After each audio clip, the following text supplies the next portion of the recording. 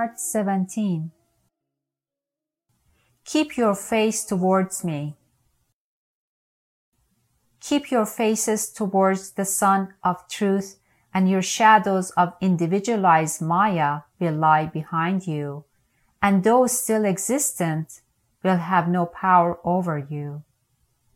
But if you turn your backs to the Sun, your shadow will be before you, and you will be following them. Although by yourself you cannot get rid of your shadows. If you turn your backs on them and keep facing the Sun at the time of his full ascendance and glory, your shadows will disappear forever. For those on the spiritual path, I am the Sun, giving them light and life. God is not to be found in the skies, nor in caves of the Himalayas. God is in the heart of each one. Once your heart is clean, God will shine out of it.